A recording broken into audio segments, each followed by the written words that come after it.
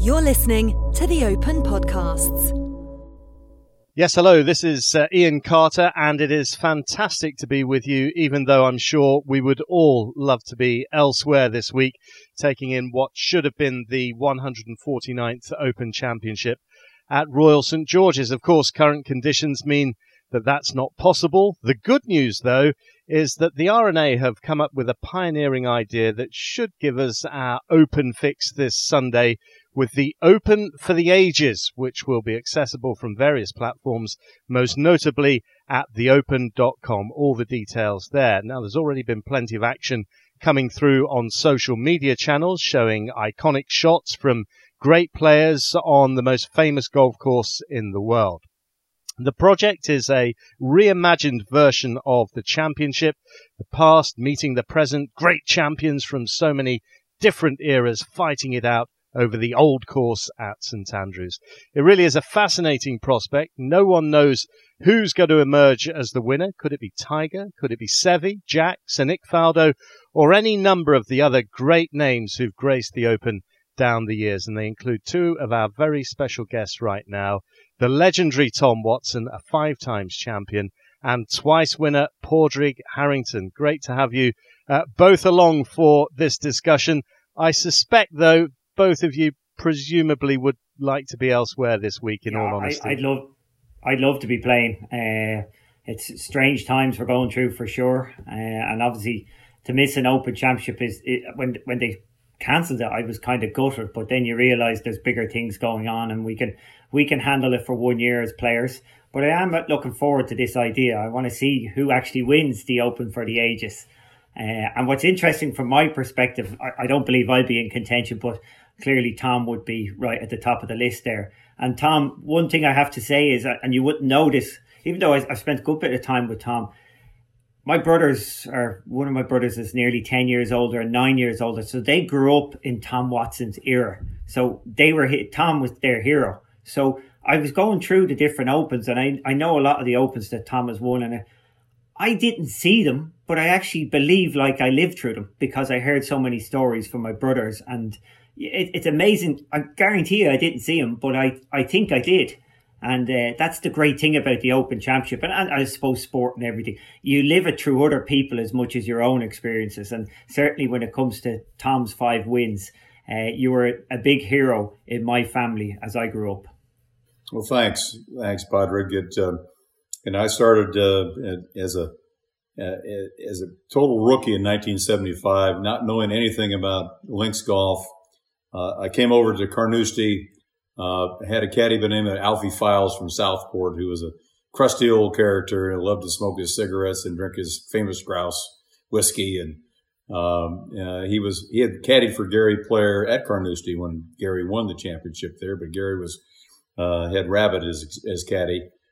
So we started off the championship there, and as golfers, we know sometimes when we go into championships, we're hoping we're playing our best.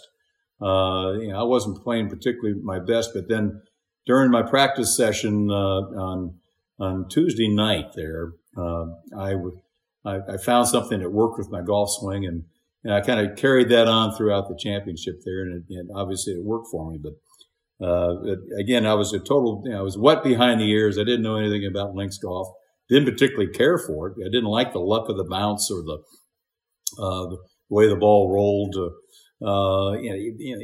Links golf is different than the American golf we play over here, where the ball stops quicker in American golf than it does in links. You have to judge how far the ball is going to roll as well as how far it carries in links golf, and that's the element of feel that a links golfer has to have to be successful. So I didn't really cherish that way of playing for about 4 years until I finally told myself, I said, you got to embrace this game the way it's played on links golf courses. But the Open Championship, I remember going back in time when I was a youngster.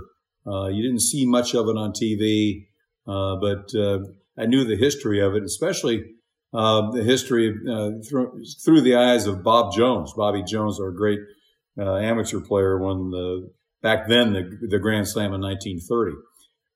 Bob he had an incident at St. Andrews, which was pretty amazing to me, that when he was a young man, I think he was 20, in his early 20s, he's playing in the Open Championship there, and he got so frustrated on the 11th hole, he put it in the bunker to the left of the par 3 green, and he took 3 or 4 or 5 swings to get out. He couldn't get out, and he just picked his ball up and walked in to the clubhouse, quit the tournament right then and there.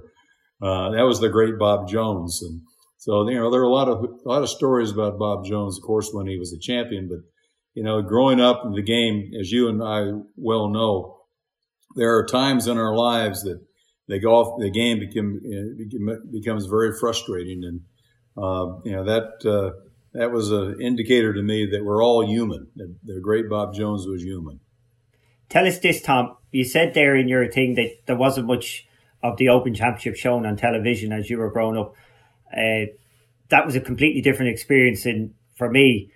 Sort of by the 80s, the only golf that we really got to see each year was the Open Championship shown all day. Like they start at 7 o'clock, or it seemed like they started at 7 o'clock in the morning, and it always seemed like it was sunny at the Open. Any memory I have is of a sunny, burnt out golf course playing True Links golf. So when you were growing up and you were getting to love the game of golf, was there much golf on television, or did you see it on TV, or how did you build up your love for the game? Well, I saw Arnold Palmer. Arnold Palmer was my hero when he won the Masters in 58, 60, 62, and 64. I mean, it was all Arnie. And then Jack came along, of course, in 61 and beat him in the U.S. Open championship in the playoff. And I hated Jack. I mean, Jack was the villain. My hero got beat by this guy by the name of Fat Jack. They were disparaging Jack, the way he wore his clothes and his weight and all that. The problem was that Jack was better than Arnie. He was better than Arnie. And, when I was a kid, I had a great privilege of playing with both Arnie and Jack in exhibitions when I was 15 and 17 years old, respectively. And got a chance to see him up close and personal. And it really gave me the dream to become a professional golfer is by playing with these, by playing with these great players. And, I was lucky when I grew up because I had a great dad who had a great passion for the game. Stan Thirsk, who's the pro at the club that my dad belonged to, he had a tremendous passion for the game and took me under his arm. And, we played so many rounds of golf together, and he helped me with a lot of things with my golf swing and over the years. But the passion that these people had, and I'm sure, Padraig, you had people in your life that had that passion that you looked up to. I looked up to my dad and Stan, and then subsequently Arnie, and then Jack. And yes, it was on TV. You watched TV at the Masters, especially. You watched the Masters, and then the U.S. Open came on. You watched the U.S. Open, and the Open Championship was not that prominent of a telecast over here. I'm not sure exactly when I first saw it over here, but I watched it there, and it always looked kind of funny. The golf course was brown, and these guys they're wearing sweaters in the middle of the summer, and I couldn't quite understand it. But once I started playing there, I started to get a true understanding of what it was about. Sorry to interrupt you there, Tom, but Padraig, just before you jump in on that point about your influences, we should also introduce the fourth member of our panel, because we've got Chris Solomon here, better known as Soly from the No Laying Up podcast. Great to have you along with us, Soly. I think we're probably going to struggle to get a word in edgeways, which frankly is absolutely fine. I mean, I'm sitting here on this Zoom call with you. I'm just thinking to myself, here we are, 4 of us all together, 7 claret jugs between us. I mean, we're in good shape. I thought about just logging off here for a second because I truly don't know what my role here is, because these two can just kind of facilitate their own discussion. But I'm a bit the same. I do want to ask a question, kind of, I guess, more towards Tom, because you brought up Bobby Jones, and there's an alleged quote from Bobby, and I honestly can't track down the source of it. I'm not even sure it's real, but I think you'll understand the spirit of it. But it was something along the lines of, if you say you love the old course and you've played it less than 10 times, you're lying. So I want to know your true and honest impression of the old course the first time you played it, and how that relationship may have evolved over the years. Hate is too strong a word because when I first played it, I did not like the golf course. I didn't like the blindness of the shots off the tees. And being as precise as I wanted to be, to try to find, where you had the bunker on the left and the bunker on the right, to try to hit the ball inside that goalpost, if you will. You had to walk through the gorse and try to put your club down and get the right line. Now they've got the stroke saver yardage books, and they have the photograph at the bottom, and it shows you the exact line over that piece of gorse right there is the right edge of the left bunker, and that piece of gorse right there is the left edge of the right bunker. So you don't have to do all that stuff anymore. But I didn't like the blindness of it, didn't like the firmness of it, but I love the history of it. Honestly, standing on the tee there, it gave you shivers in the sense that all the greats stood on that little tiny box. Right underneath the clubhouse there, the old course clubhouse. It gave you the shivers that, I'm standing on the same tee that the greats, all the greats have stood on over the history of the game. So I had a kind of a love-hate relationship with the golf course, but I finally over the years of playing it, I finally got to love the golf course. Even though it's a links golf course, it's not that exposed in terms of it's a warm enough course to play in general. You don't feel, as you go out and in, it feels pretty good until you get out into that little peninsula right out there in the corner, and you don't want to spend any more time out there than you have there. That's right. And so I always fear on those holes, and no matter how you're playing on the golf course, and this is my a couple of experiences with St. Andrews. First of all, I went as a student to play the St. Andrews Trophy as an amateur. So I loved the experience, the town, everything about it, the history. I'm still nervous standing on the first tee and the 18th tee every time I go back. Every time. I still get the hair standing up on the back of my neck. I love that experience. So first time was great, but I always found the golf course much tougher than what people said. I think people... I don't know if they see enough of it. Like people say, just hit it left. Well, you can't just hit it left. There's bunkers up the left in a lot of holes. And then for me, the fear was you hit it in the wrong place and it only gets worse. It does. So it's not like, you have a go for the next shot and you just put yourself worse into a hole further in, and you're going, well, I can't go backwards. I don't want to go backwards. And it's just getting deeper and deeper. So for a competitive course, I know the scoring can be good now. But there's always a fear in the back of your mind that your whole round could finish on one bad shot, that you just put yourself in an inextricable place that you just can't get out of. And more so when we go play the Open Championship, because the bunkers, I play the Dunhill there every year, and the bunkers are reasonable. Not the left-hand bunker on 12. Ian, you must have the name of it, please. I should know the name of the bunker. Left on 12. 11, I made a mistake there. It's a good question. I'll get that for you in 1 second, okay. Because that is the worst bunker on the golf course. Right. I've got the stroke saver here. I've got a poster. I can't see it. The hill one on the left was where Bobby Jones hit it. On the left. There's the Strath bunker on 11. That's the super deep one on the right. I know that one intimately. Yeah. And you've got Hill on the left, which I know extremely well. And left. Yeah. When you go into that bunker, you're going in at the wrong angle. So you go in straight on, but you have to play out to the right. So you actually really can be stuck against a face that's 10 feet high. So what do you do? And I think that pressure and intimidation, I have always found that St. Andrews has that. And I know people would say, oh, well, look, you can make birdies on the golf course, but not if they don't want you to. That's the great trick of not a trick, but the beauty of the golf course is they still can manage to use pin positions and different things. I know it's got a little bit short over time, but they have ways of making sure that the holes can play to the true difficulty that they want them to play in any given time. So it's For me, it's a fascinating golf course, just that it changes all the time. And there is a level of intimidation. I know they've brought the tee box back on 17 and 14 now, which brings back in what I would have imagined Tom would have gone through back in your day, Tom. Those tee shots back in the day must have been like incredibly intimidating with the old equipment. Well, yeah, 14 with the out of bounds to the right there. You had to fit that drive in there. And I actually, I learned how to play that. You actually played it up the out of bounds, because normally you had a right to left wind there, and you had to challenge the out of bounds there. But one of the key shots there that's really goes unsung is the shot to the 11th, the par 3.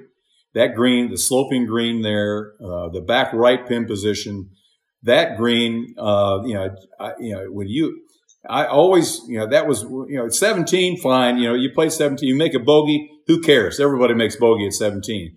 But 11, you can go for a big number of 11 so quickly, listen, make your head swim. I just want to jump in on this because for two reasons. One, just to give a perspective for the recreational golfer, because the great thing about St Andrews is that while you guys can play great championships there, and Padraig, you've won 2 Dunhill Links there, you were in contention for a good while of the last Open Championship to be played there. For the likes of Soly and I, we have the chance, if we come out the ballot or we know the right people, to be able to play as well. The point being that it's public land. And as someone who is a recreational golfer, I have to say it is the most fun golf course you can go and play.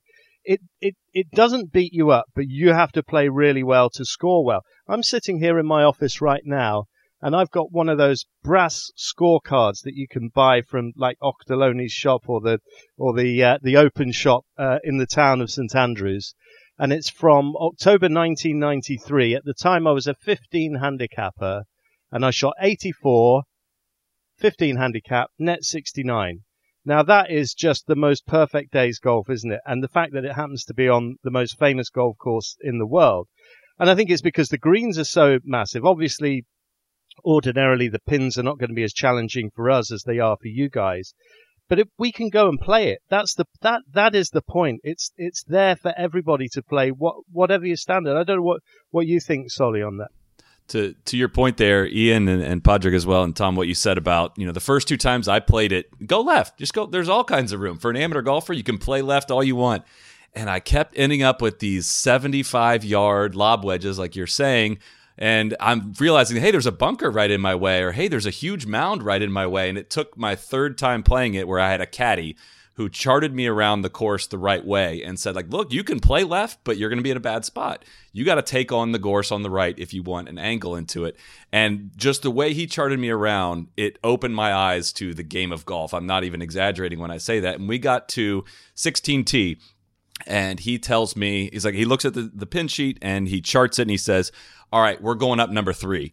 And it blew my mind. That's when the genius of the old course just unlocked of like, that's why there's double wide fairways. On a certain day, it might be the right play to go down this fairway, but a certain day with a different wind, you don't want to take that on. And so the options just become so overwhelming, and I've never valued a caddy so much, and that he truly unlocked the genius of the golf course. But it took 3 times to get it. That's kind of going back to the Bobby Jones quote. You might look at a bunker one day and be like, why, that's 205 carry. Why is that even there? And then the wind shifts back into you the next day, and you're wondering if you can even cover that bunker. I would say the sign of a great golf course is a golf course that's very playable for amateurs. But when the pros come along, it can be made challenging. And St Andrews is definitely that. I know the first hole in 2010, I've hit a nice tee shot down there. I've got lob wedge in to the front pin, hit it a little heavy, I hit it in the water, take 6 and feel like my Open Championship is ended right there. How could you take a double bogey with a lob wedge? So there is, when it's a championship venue, there is a lot of bite in the golf course. And yet, as I said, I'd love to see all golf courses designed like that would give the amateurs more of a chance. And then, because the pros play them so little, why would you design your golf course for the pros? Keeping it at St Andrews because that is the venue for the Open for the ages. But just moving on to the concept, guys, of trying to pit golfers from different eras against each other. I mean, I'm going to be fascinated to see how this goes, because certainly, whenever I'm asked that question, would Tiger have beaten Jack or whatever, it's almost impossible to answer. And yet this whole project is looking to do that. How do we feel about that as a concept, pitting the eras, never mind the players, against each other? Well, we're in the virtual age now where it can be done. That's the beauty of this Open for the Ages event we're going to see. The ability to actually show players together and show them with their swings and the way they play the old course, and that's going to be it's going to be wonderful to watch. We know it's a fantasy, but on the other hand, we're and the fans are going to be involved with this because they're going to determine who's going to be the champion, and that's going to be interesting to see. But I think I know who's the champion is going to be, but and it's not me. I know that, but I know the types of events that happen at St. Andrews. And I hope they show Jack's putt at the 18th hole when he beat Doug Sanders, when he threw the putter up in the air and ducked. Both of them ducked, I hope that's a part of the telecast. I'm sure it will be. That was one of the iconic moments in Open Championship golf, I think. Are you going to have, Ian, is there going to be like a best dress competition as well? Because if we're going back through 50 years of different styles on the golf course. Well, maybe that'll be the point at which Doug Sanders actually eventually wins. Yes, indeed. I'm surprised if Tom, with your 5 Open Championship wins, if you're not at the very top of the list, because for me, I would put Tom Watson's career. When you think of Tom Watson, you think of Tom Watson as an Open champion. So it's amazing how much your name is now synonymous with Open golf, links golf. Coming from the States, you really did. I don't know. Would you say you broke down barriers as much as maybe Europe and the Ryder Cup has now done that? You did it with the Open Championship. You made it yours. So, it is interesting. I think you're being humble saying you haven't won or you're not in contention, but I definitely think I would have put you at the top of the list. There's others who are equally there. But what I like to think about all the players over the last 50 years or more, whatever era the player came from, he was a winner in that era, and he would have figured out how to be a winner in the modern day with modern equipment, just as much as winners nowadays would have figured out how to use the old equipment.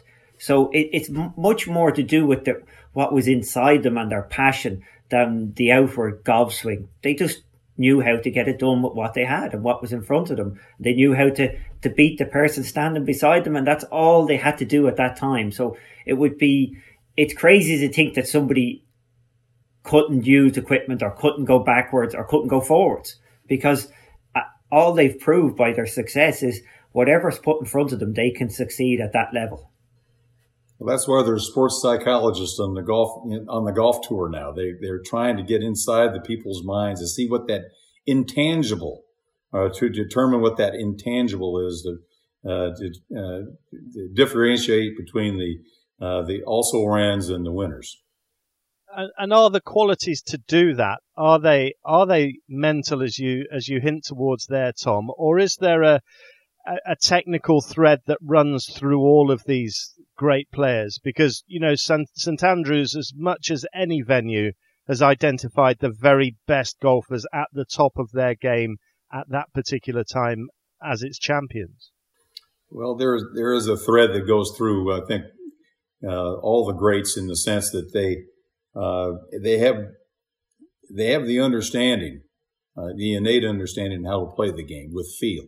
They play with feel. They're not mechanical. They play with feel, and they get in a rhythm, and that feel takes over, and they succeed. I'm going to I'm going to go in a little bit different direction right here. I have to ask Padraig a question. Padraig, at the 17th hole at Birkdale, you had the lead in the tournament. and you are sitting there after the drive. You're on the downslope going into that par 5 off a bare dirt lie. You got that cross bunker in your way, and that's death. You don't want to be in that cross bunker. And you take that 5 wood and you blast that thing over the bunker there. What in the hell were you thinking about there? You know, it's a Bob Torrance quote. It's easy. It's difficult. It's easy to hit a great shot when you're feeling good. It's difficult to hit a good shot when you're feeling bad. So I was feeling great at that stage. I was right on top. It was my favourite club in the bag. I just hit 3 wood onto 15. I'd hit 5 wood a couple of times. I loved the club. I loved the shot. And I knew if I hit it, it took everything out of the equation. If I hit a good shot. So, you know, it was my chance to win right there. Whereas if I kicked the can down the road and laid up, which I could have laid up, I was distinctly afraid of Greg Norman because I had bought into the story that this was the last hooray for Greg Norman. The media were all on it's the sympathy, the sentimental win. And I think Greg was about 4 shots behind, but he'd hit driver more aggressive than me off the tee. And I just really felt he was going to make an eagle. And I just said, look, if I hit my shot, that's it. Nobody else can do anything if I hit my shot. Where if I lay up, and if you laid up, it was difficult to get it on the back tier with a pitch. There was a lot. It wasn't like it was that simple a shot with a layup. But the fact is, I took a shot on when I was feeling good. And we know as players, Tom, look, you don't take a shot on when you're feeling bad unless you absolutely have to. But when you're feeling good, that's when you start chasing pins, doing things. And I've got to say, I know it worked out as well as it did. It was about a 245-yard carry over the bunker. I felt I had that. I ran up there, I hold out for eagle. It did give me the luxury, which is one of the greatest pleasures in competitive golf, is to walk down the 18th hole with a lead that you can enjoy it. So if you're coming down the last and you're level 1 ahead or even 2 ahead, you have to knuckle down and finish the job. Whereas I was walking down the last with a 4-shot lead. I got that one experience in life where you can absorb it and wave at the crowds and enjoy. By the time I had to hit a putt in the 72nd hole, I actually had a 15 putt and I really didn't physically know what I was doing or mentally know at all over that putt. I was so excited because I'd won the tournament 20 minutes earlier. And I will say that's the greatest thing about, I know it was a great shot. The fact is, I got to enjoy 18. And I'm sure to tell us yourself, Tom, you had the different experiences. You've had playoff wins. You've had right down the end. How have you felt about the crowds? Because it's the one time, it's like an amphitheatre down the 18 most open championships. You have grandstands. Everybody is swelled there right at the end. And it's the one time you get to feel like a football star, a hero, as you come down 18. Well, I had the luxury only once in my victories there at Muirfield in 1980. I had a 4-shot lead coming in the last hole to have that luxury. All the other victories were tooth and nail. You know, they were. I didn't have the luxury of really experiencing that letting go, so to speak. You know, coming down there, but you know, I touched on the intangible, which you said right there. The intangible part of that. You were feeling good enough about your swing at that time to take a difficult lie on the downslope off bare dirt that you had to carry, and you knew that you could do it. And there wasn't any question in your mind that was the play. And that's the intangible that sometimes we can't describe. We can't describe. But I thought you described that very well right there. Soly, it's amazing. We're getting such an insight into a champion's mindset, aren't we? That carpe diem, that seize the moment intangible that only a very, very few people are genuinely blessed with that at the very highest level. Yeah, I'm curious. This question may be more for Tom than Padraig, having grown up playing much more links golf, I'm sure, than Tom did. But I've always been really impressed by, at least especially in your later years, how much you embrace playing just casual links golf. I remember seeing pictures on Twitter of you up at Brora with the sheep rolling out there and stuff like that. But how did you transition into Open Championship week? in your prime? Did you come over and play? Did you go play casually, play tournaments leading up to the Open Championship? How did you get yourself in the mindset of links golf, and how long does that kind of mindset change take? Well, I always came over early, and for one reason, I wanted to get used to the time lag, the time change, and I always felt that I had to be over there at least 5 or 6 days prior to Thursday's tee off, or as it was in 1975, it was a Wednesday tee off. So I had to get over there early, and what else could I do? I could play golf.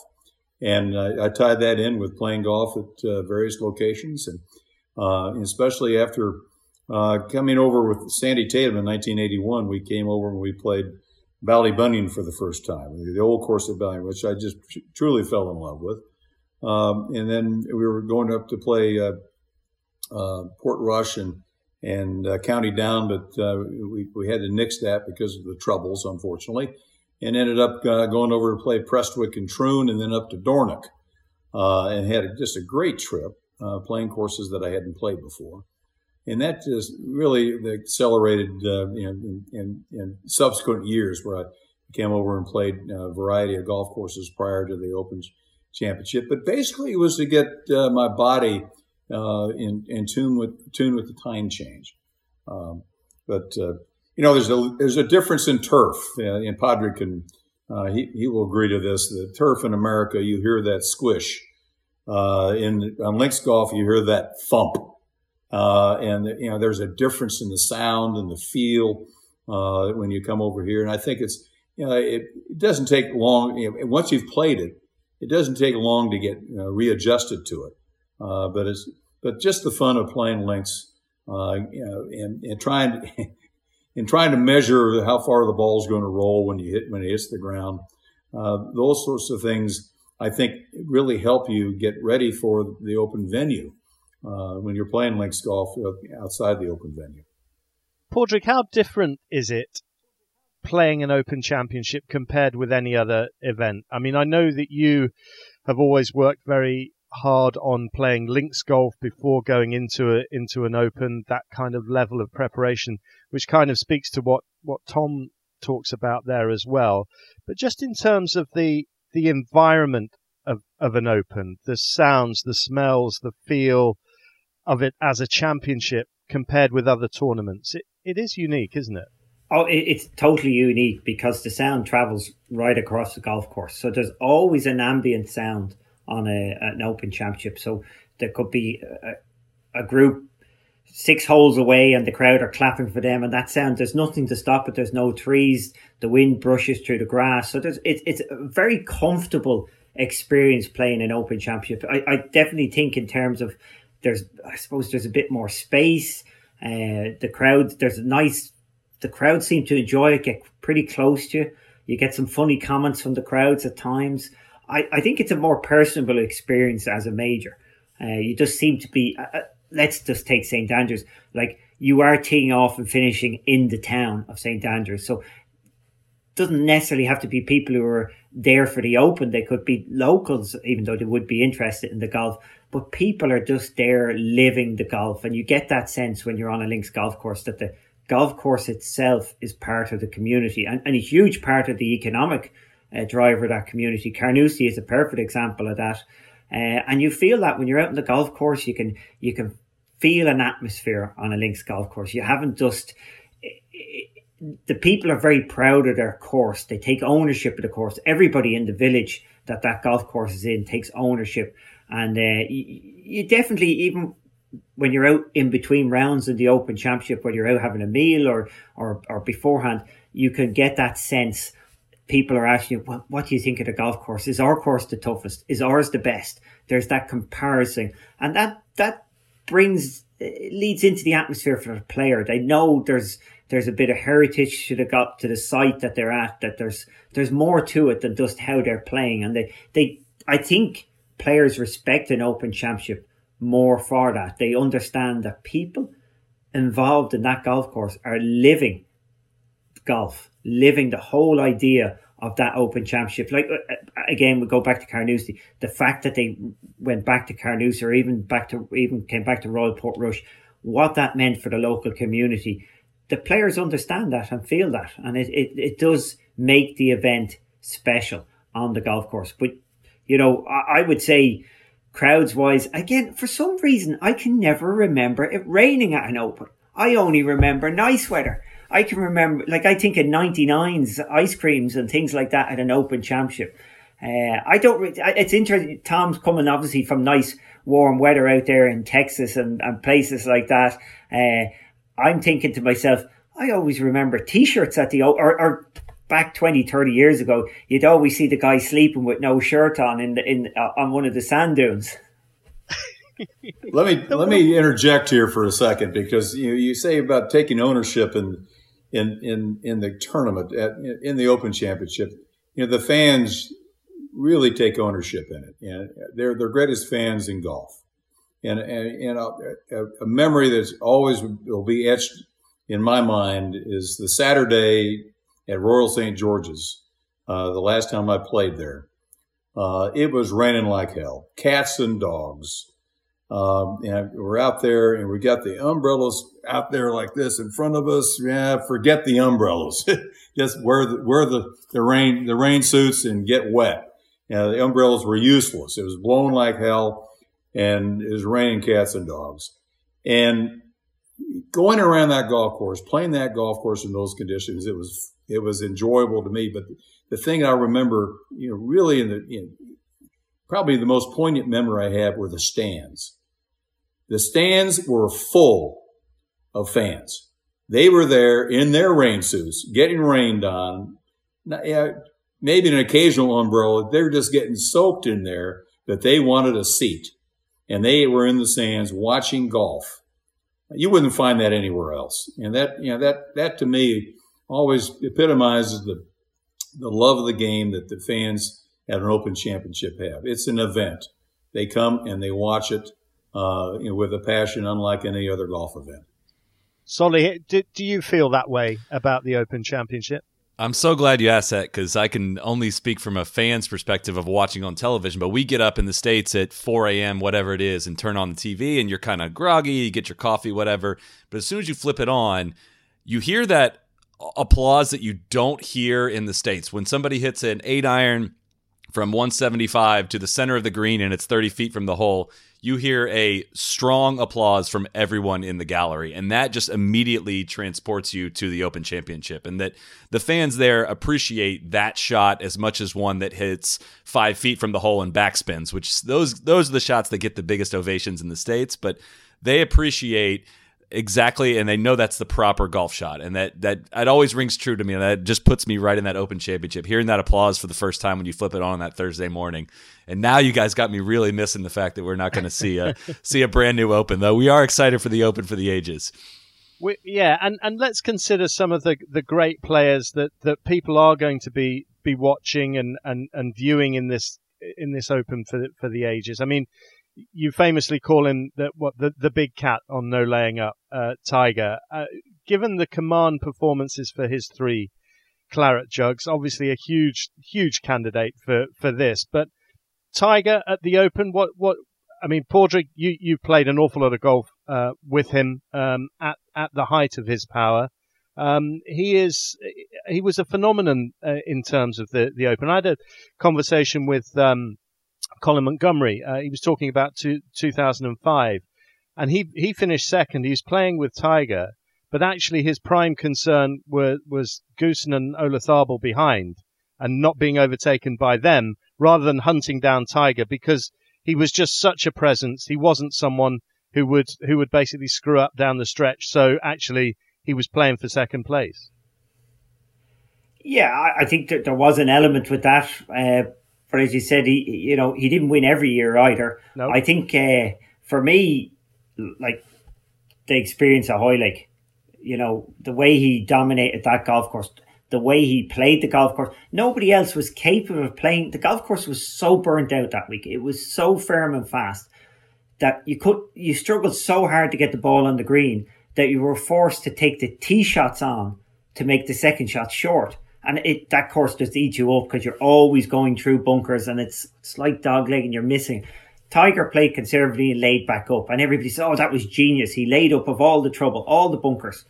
None of us could have played from where he hit his second shots from.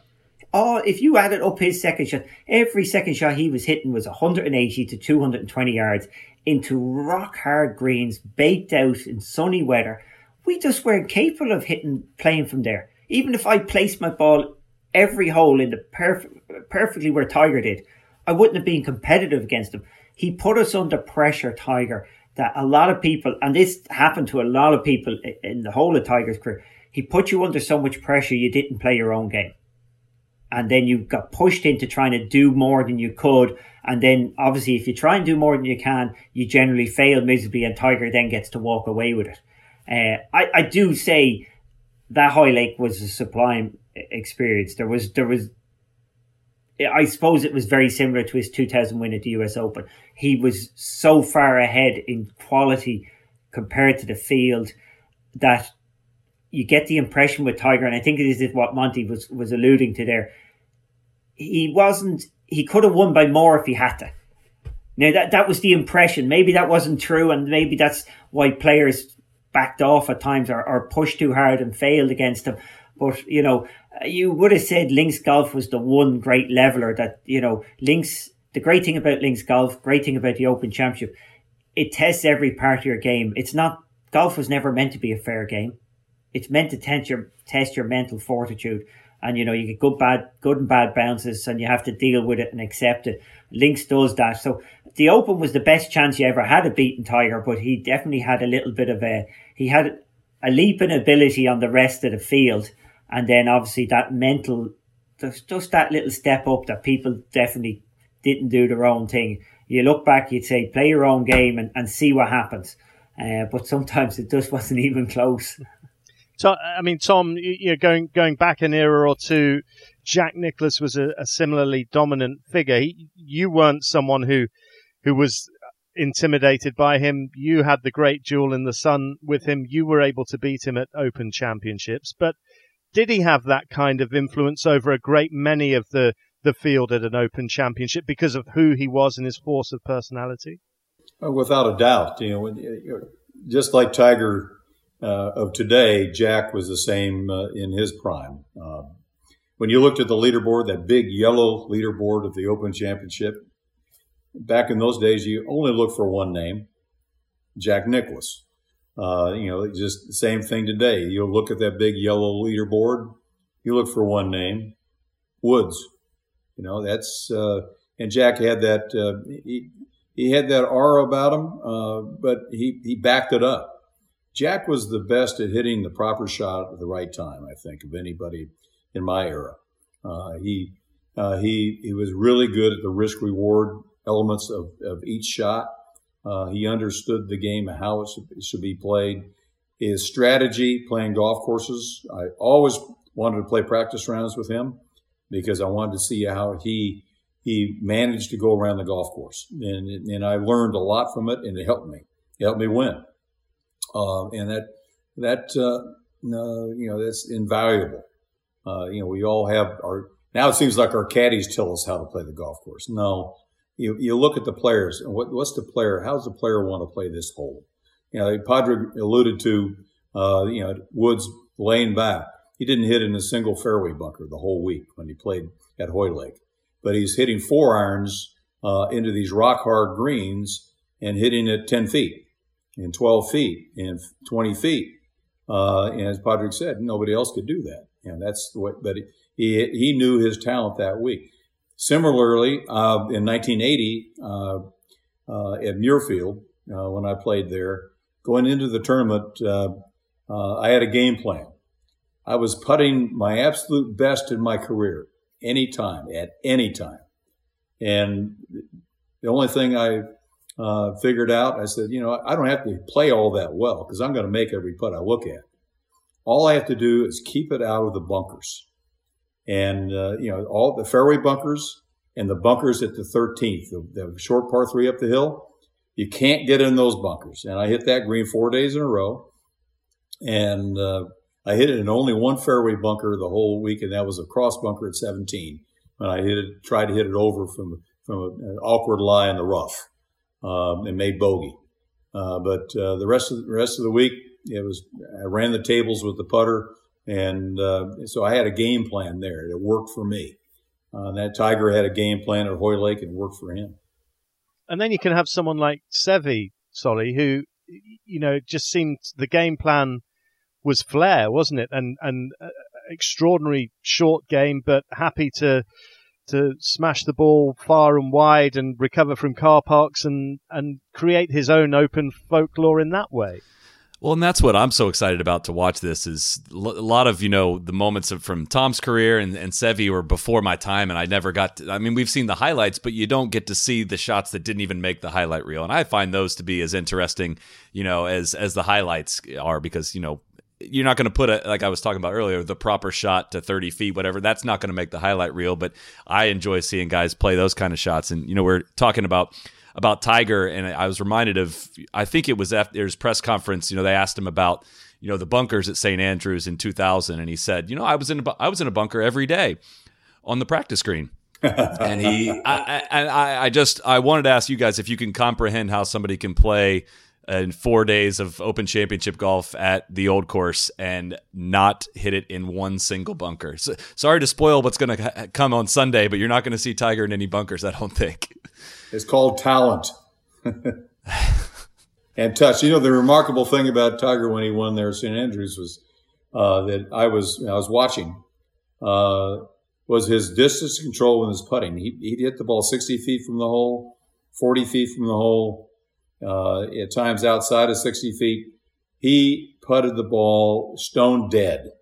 Every putt. You never saw him run it 3 feet by or leave it 3 feet short. He was equal distance to the hole. And that, there's a touch to that that's remarkable. And that's one of the things that, it saves shots, obviously. But that touch and feel, you can't practice that. You've got to have it innately.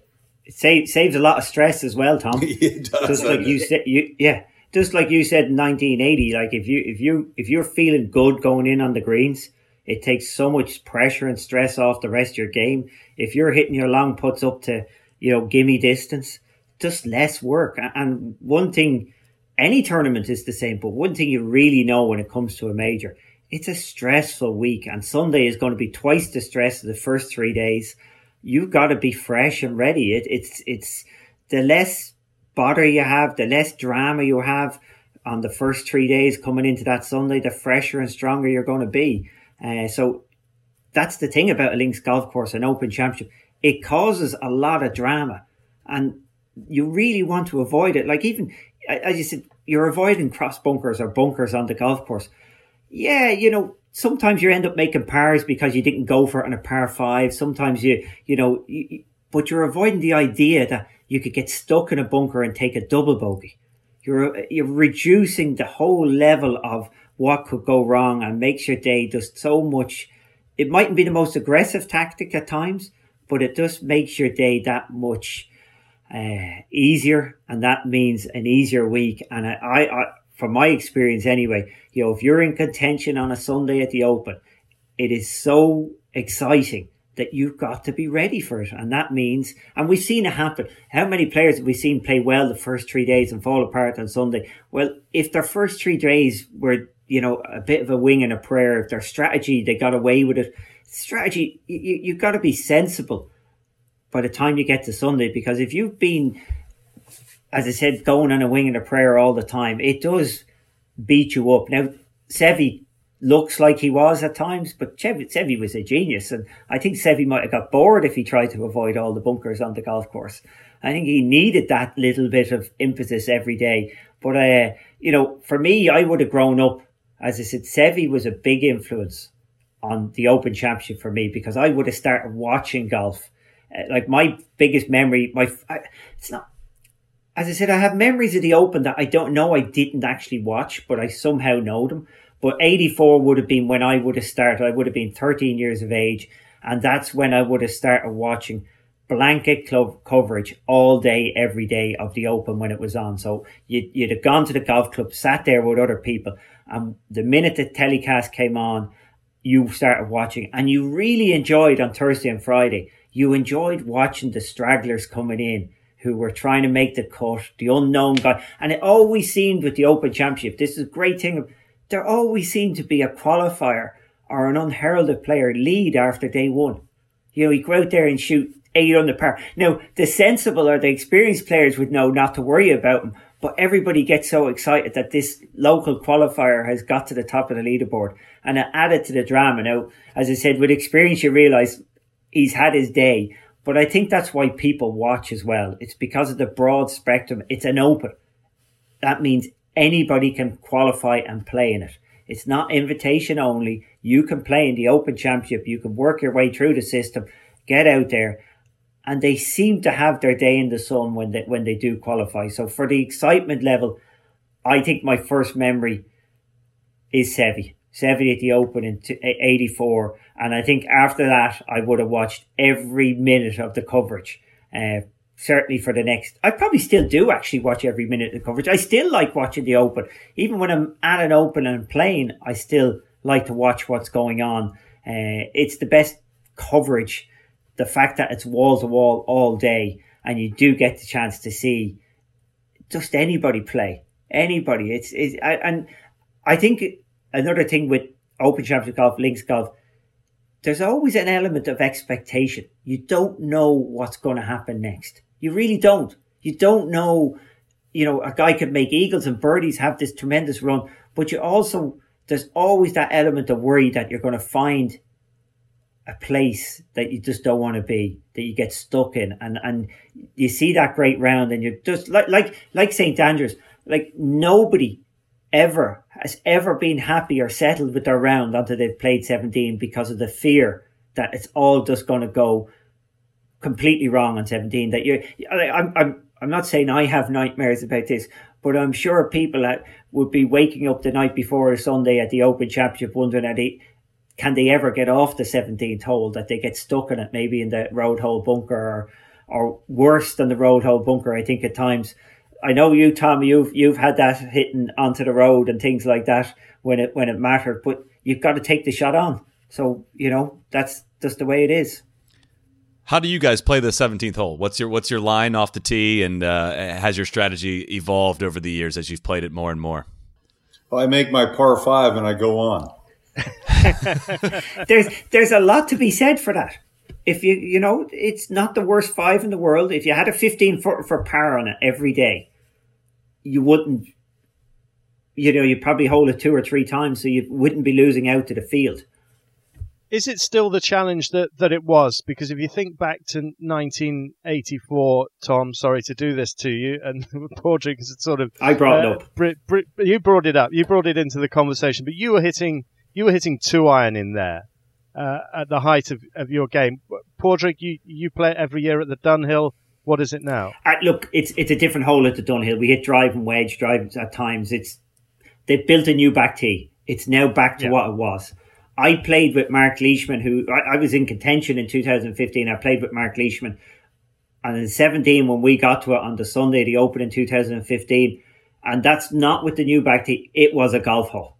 It was a drive and a wood or a long iron even, which we haven't seen. I haven't seen that in professional golf. I just haven't seen a golf hole. I can't tell you, except for that one hole, I can't tell you when I was potentially hitting a wood to a par 4. And you had to go left, even going down the middle, even the left half, you had to hit a good strike to get over the outbound. So it just like as much as it can play easy and you can hit a drive and a wedge to it if it gets firm and fast, it has a bit of bite to it when you have to play it under pressure. And there was people going up the second fairway on 17 that day. You hit it in the rough, you weren't getting to the green at all. You had to hit a good drive and a long iron. Now, a 2-iron back in Tom's day, that's probably 4-iron loft for us now. But, it still has the potential of being a big hole. Clearly, if you get nice sunny weather, one of the issues with modern equipment and we'll see this, the better the weather, the better the equipment performs. So if you get a sunny, warm day, players can hit the ball 300 yards plus in the air. And then on a links golf course, that can be, 30, 40 yards a run. But you get links on a tough day, it all comes back down. The ball starts carrying 240 and you're not carrying those bunkers, and any miss hit is, that's the beauty of links. I would say I have great memories of sunny weather, but I know when I played in Muirfield in 2002, I played for an hour in that storm that came in. Oh. I have never seen weather as bad in my entire life to be on the golf course. But again, the course didn't flood. There was no lightning. Play on. And I've never seen conditions as bad. But the Open Championship, you get what you get. There's no... I think that the RNA and the Open pride themselves in the fact that, look, we're not doing anything to the golf course. If you've got heavy rough, it's because the weather was that way. We're going to set the course up, but if the rain comes in, we didn't decide that. It's just going to play difficult. And okay, maybe the afternoon guys are going to get a beautiful afternoon, but, we're not controlling it. And I love the fact that, the Open, they don't try and control it. They let nature take its course. And if we get a sunny one, and some of our best Opens are the burnt out ones where the ball is running, and we do get 20 under par, but that's okay. We're not going to trick it up to make people shoot level par, because nobody likes that. But the weather can make sure you can. Tom, which were for you? You must have had some bad weather tournaments where, I didn't remember good weather. But which ones for you now? Was there any particular bad weeks for you? Well, the toughest day, and I played an Open Championship golf. Not 2002. Didn't play that day. I missed the cut. That was that Saturday, I believe. At Muirfield. But I do remember the opening round at Muirfield in 1980, and that was didn't know whether they're going to play or not. It was raining sideways. The wind was blowing 30. It was cold. The Scottish har, was covering the golf course, and I remember that was the toughest day, and maybe the best round I ever played in the Open Championship that day. I shot 68. Ended up winning the tournament. But again, that was the tournament that I was putting so well. And, as you said, it takes a little bit of pressure off you when you know you're going to make every putt. I have to say, sorry, I was just going to chip in on that Muirfield story, Padraig, and just to say, the thing I love about covering the Open for BBC Radio is that I'm out on the golf course. I'm able to be watching the golf firsthand, and I just love that part of my job. It is the best week of my working life every year. And that day I'd been confined to the commentary box, and normally I'd be really, really upset that I'd be stuck in the commentary box and not out on the course. But that particular day, I've never been so happy with a rotor. Never. I will say to Tom's comment there, right? We're professional golfers, and you're a commentator. We're soft because we travel and we follow the sun. It's quite naive of us or foolish of us to actually think they're going to call it off, because that was the same in 2008 with the first day at Royal Birkdale. People are standing there. They're not going to make us go out. They're going to call it off. The weather's so bad. They never call it off. Just go and play. That's the attitude. And because we're pros, we're so used to, look, it's not great. I don't want to go out in that. Not when it comes to the Open Championship. You're going to play. It doesn't matter what the conditions throw up. You're out there playing. And that is going to happen in a virtual sense over the weekend, over the coming days. The highlights, the big denouement from 11 o'clock on Sunday, British summer time. Just before we let you go, because we've gone way over time, guys. A quick thought: who would be your Open champion for the ages? Let's go. Soly, we've not heard from you for ages. It's a great question, and I've convinced myself I'm not going to get worked up as to who wins or who loses, because golf isn't necessarily, so and so should win. That's what should happen here, guys. If it was a surprising winner, I would be totally okay with that, because sometimes that happens in golf. So that's a greid point. I'd be not. I don't know. I'm of the Tiger era, so it seems weird to me if anybody other than Tiger would win. But if it was Seve, if it was Faldo, if it was Jack Nicklaus, it would all make sense. And that's what is. It doesn't mean that player is better than that player or anything like that. It's just we're going to watch some golf across different eras at the old course, and that's what I'm most excited for. So I'll cop out with an answer to say anybody that wins, I can understand it, and I'm excited to see it. Okay, so that's one on the fence. Okay, I like Soly's attitude. I've got to say that, anybody thrown in would add to the excitement, and the Open is about excitement. I can't go past Tom. I think Tom should win it. As far as I'm concerned, not just that he's won five Open Championships, the style he won those Open Championships, the drama that he created in those Open Championships, but also the fact that he is synonymous with the Open Championship. Like there's others, and Jack is the greatest player we've ever had in the game of golf in terms of wins, and maybe you could say, to be fair, Tiger Woods could be the greatest player in the game of golf. Who knows? But their careers aren't as closely tied to the Open, and Tom is is a links golfer, is an Open Championship player. I just I'm predisposed to going, look, Tom Watson is the links man. He's the Open man. I would actually go Tom Watson, Seve, and then probably,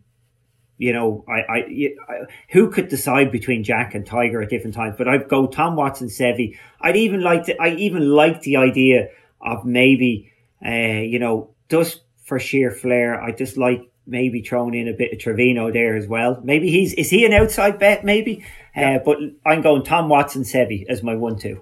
See, I didn't go for Tom because he wasn't so confident he was going to win. That didn't seem like the right pick. Now you're making out that the result's all important.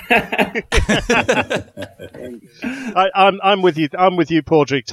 Tom, every step of the way, 5 times a champion, and don't forget 2009, where obviously at the age of 59 he equalled the lowest round of the week over 72 holes. So and if you want to hear lots and lots about that, then check out the Open conversation from the RNA, because Tom and I had a massive chat about that just a couple of weeks ago, and that's out there. But Tom, the final word to you as a 5-time champion. Who would you plump for? And you don't have to be modest. You seriously don't have to be modest. Harry Varden. Last 50 years. Last 50 years. Damn it. I think you have to go with. I think you have to go with Tiger probably. Jack is there and Seve is there. I'm there in a certain respect. I won more tournaments, but I didn't win at St. Andrews. So since this virtual tournament is Open Championship is on St. Andrews, I think you have to discount my 5 wins to those people who've won on that on St. Andrews. So I think when all is said and done, I think you're going to see Tiger winning it, and Jack a close second. Well, we shall see. It's a fascinating debate. We could have talked on and on and on and on about the Open Championship. It is a big shame that we're not able to be at one this year. All being well, we will next year for the 149th Open at Royal St. George's. Listen, it's been fantastic listening to all your stories. Soly, thanks so much for joining us from the United States. Padraig, to you too, and to you, Tom Watson. A reminder from me and Carter, the final round, 11 o'clock Sunday, British Summer Time. All the details will be available for the Open for the Ages on theopen.com. So check that out. But from all of us, it's bye-bye for now. Bye-bye. This has been an original audio production from The Open.